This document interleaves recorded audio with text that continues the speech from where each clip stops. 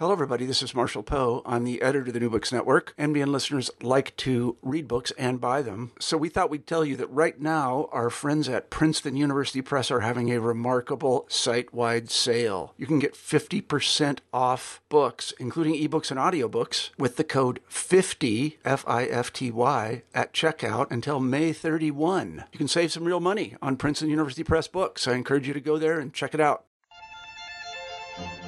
Welcome to Talking Legal History. This is your host, Siobhan Barco. Philip Tai is a historian of modern China with research and teaching interests that include legal history, economic history, and diplomatic history. Today we'll be discussing his book, China's War on Smuggling, Law, Economic Life, and the Making of the Modern State, 1842 to 1965. Dr. Tai, welcome to the show. Thank you very much. I'm very honored to be on the show. To begin, could you give us a brief overview of your book? Well, China's War on Smuggling is a legal and economic history of smuggling on the China coast from about the mid-19th century to the mid-20th century. It basically looks at smuggling from different perspectives, the practice of smuggling, the suppression of smuggling, and the significance of smuggling, basically trying to understand how smuggling operated, who were the major players, who benefited, what were the commodities trafficked, as well as state officials, customs officers, and then ordinary people. What did they get from smuggled goods? Why did they oppose or support smuggling? And then the larger issues that this study raises concerning how smuggling could intersect with bigger, broader issues in modern Chinese history. Questions of legal authority, questions of economic changes, questions of the evolution of state authority. So basically the book is about smuggling, but in some ways it's more than just smuggling, more than just illicit activities. It encompasses a broad range of questions. How do you uncover a history based on illicit activities that the actors involved were trying to hide? What sources did you use? That is a great question because it goes right to the heart of how to do history of activities that do not want to be noticed. There is a problem when you look at the history of crimes like smuggling, where there might be an overrepresentation of records of crime in the archives. When you think about it, those records that are in the archives in many ways are incidents of failure, basically what happens when smugglers get caught. And so there's a problem with that. When you look at materials like customs records, legal sources, and whatnot, they provide the perspective of the state. They may skew towards incidents where people were caught or uncovered. So in order to balance that state-centered perspective, my study also considers other sources like newspapers, business records, and even literary fiction, basically trying to bolster the state-centered perspective by complementing it with other perspectives, filling in the knowledge that state officials themselves lacked or didn't talk about. So the study draws on a diverse array of materials, what I call official sources, like customs records and legal cases, and then unofficial sources, newspapers, literary fiction, and so forth, trying to understand how they might have a similar or overlapping perspectives on a specific incident, or maybe they covered completely different things. So that's, I think, the key in order to write a history of illegal activities in the shadows, is to consider sources that could give you that different perspective, not to rely on just one approach, one set of perspectives to the underlying reality. Okay, so that leads well into my next question, which is what new approaches does your work bring to the study of state building? So the question of state building, I suppose, when I was trying to understand how state building unfolded within Chinese history, as well as state building unfolding within the histories of other countries, whether you're talking about early modern states or modern states, most of those studies have looked at questions of bureaucracies, the expansion of bureaucracies. Maybe they've looked at the military, the expansion of military power, the expansion of laws, and so forth. My study adopts a different perspective, trying to look at state building from looking at smuggling, which you might think is something that just happens on the margins. In fact, what I try to argue is that smuggling was very important to state building endeavors in the Chinese context and in the context of elsewhere. When you look at the history of states, how did they actually raise money? They raise money through taxes, but most of the taxes, before the advent or the introduction of the income tax, most states relied on customs duties, tariffs. So for the Chinese state, fighting smuggling was a very, very important endeavor. In order to protect a critical source of their income, they had to suppress illicit trade. They had to make sure that they could tax trade. And so I think I try to adopt a novel approach, at least I think it's novel, a novel approach to understanding the state building process. And also, I try to, again, shift the perspective, not just to look at the perspective of state makers themselves, not just to look at the perspective of officials, but also individuals, communities, businesses, merchants, basically at the other end of these state building endeavors, because we don't want to see the state building process as this sort of natural course of history, this teleology from A to B, how states rise, they grow, they expand in powers. It's all very bloodless and whatnot. In fact, I think that as many scholars have shown, going back all the way to the sociologist Charles Tilly, the state building process is sort of like what we call state making as a protection racket. Basically, it's a much more fraught, much more contested process. And so my study adds to that research by trying to highlight how drawn out and contested that process was. How do states basically get people to pay their taxes, to obey their laws, and also to make sure that their imperatives or their policies are implemented? And then how do ordinary people, businesses react to that?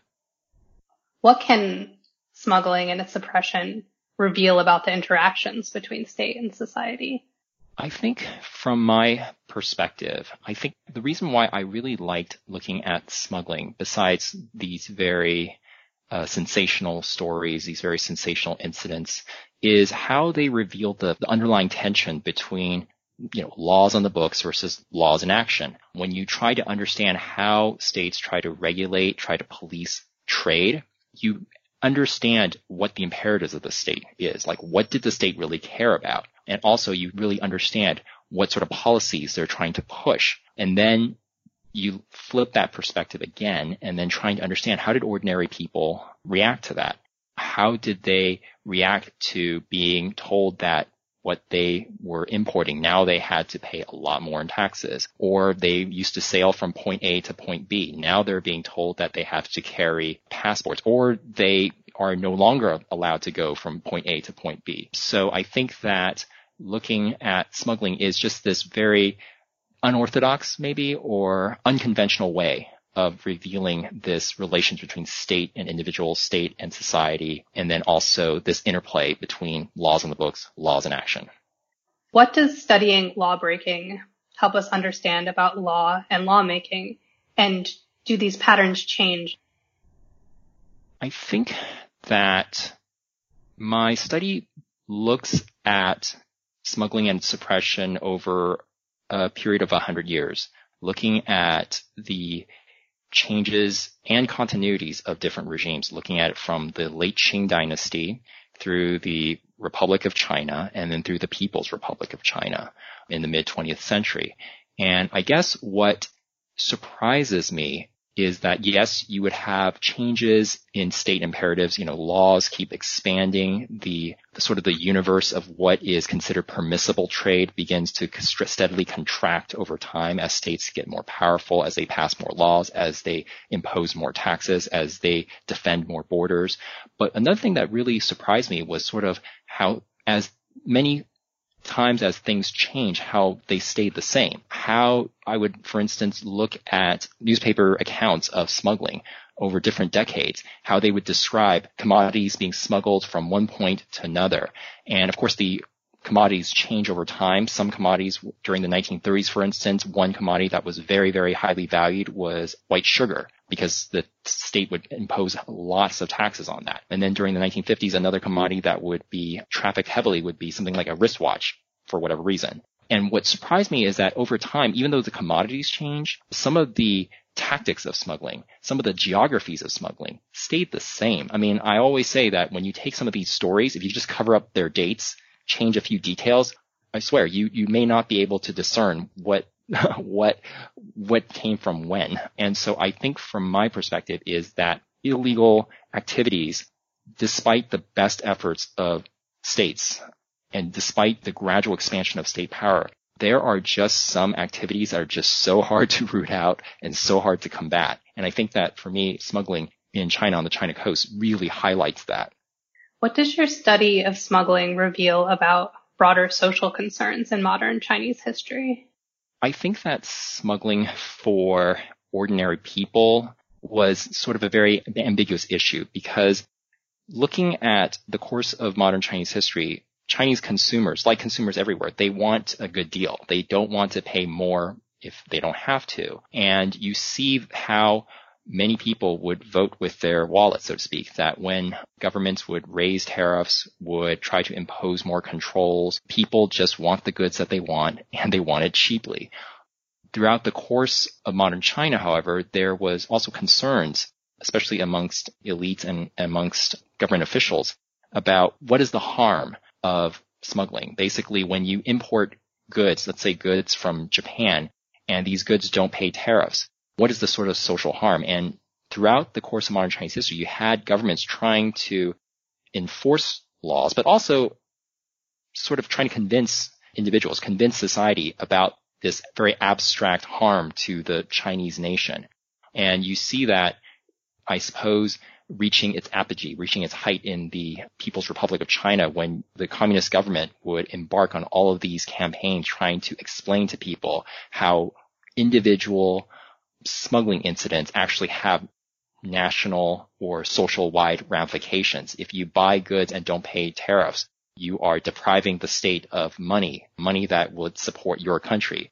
If you buy smuggled goods, illegal goods from a place like, say, Japan, which was at war with China during the 1930s and 40s, if you buy foreign goods from, let's say, the United States, which was at war, during the Korean War in the 1950s, you are sort of trading with the enemy. So you see this sort of concern of states trying to not only convince people that it is important to help support this sort of broad, abstract notion of state finances, but also the notion of what it means to be supporting the Chinese nation. How did smuggling both challenge and bolster communist rule during the regime's formative years? The one thing that surprised me when I was doing research for this book, when I was writing this book, I was originally going to end my research in 1949 when the communists came into power. I thought that looking at smuggling, you see a lot of that in the late Qing, you see a lot of that in the Republican period, and then all of a sudden, after 1949, with the introduction of a stronger and much more invasive communist government, smuggling would stop. You had also the introduction of a command economy. But what happened was when I went to the archives, I discovered that there were a lot of reports about how smuggling not only was present, but how in some ways it helped bolster this transition that the communist government was entering, trying to transition away from the, I don't know if you call it free market economy, but they're trying to transition towards the command economy. And some of the examples that I bring up in my book is that in trying to introduce all of these new economic controls, all of these 5-year plans, there would be considerable shortages that would emerge, plans on paper that don't meet reality in action. So the new communist government could declare that it wants to import only so much sugar, import only so much nylon, import so much this or that. And then what happens when demand outstrips supply? Well, ordinary people try to find ways to circumvent these controls to try to ameliorate some of these shortages. And also what I discovered was that this sort of smuggling was also done by state officials and also state-owned enterprises. One of the surprising things was that in order to meet some of these new quotas for this new command economy, sometimes state officials and managers of state-owned factories had to resort to smuggling, or they had to find smuggled goods for either certain inputs or certain outputs and whatnot. So I think that there is this very strange relationship in the early People's Republic of how smuggling would undermine state authority by depriving the state of its tax revenues, trying to undermine the regulations of the state, but also it helped the state to meet some of these quotas to soften that transition to the command economy. How does your work help us rethink modern China's engagement with 20th century global capitalism? That is a very big question. I think that my book talks quite a bit about tariff policies and also ways in which the Chinese state have tried to exercise greater control over the economy. And one way to do that is to exercise greater control over trade. So, for instance, in this recent dispute between China and the United States over tariffs actually have a very fraught history in modern China. After the Opium Wars, after the mid-19th century wars with the Western countries, China had to sign a series of these treaties, giving up all these sorts of privileges to Western powers. Extraterritoriality, that is, the right of foreigners in China to be immune to Chinese laws. But another concession they had to make was to surrender their tariff autonomy, basically give up the right to set tariffs. China would recover that in the early 20th century, but memories of how critical tariffs were to the Chinese nation, to the Chinese state, that is something that is still very much animating Chinese state makers today. And also there is a realization that the Chinese economy and also foreign trade is just too important to be left in private hands. The state could and should make a much more concerted effort in regulating the economy. So what you see in China today, which is you have a Chinese state that has lower tariffs because it's part of the WTO now, a Chinese state that exercises very strong control over foreign trade, over the economy. That is very much linked to this experience in trying to combat smuggling, trying to exercise more control over the economy. Okay. Well, I really want to thank you for being on the show today. All right. Thank you very much.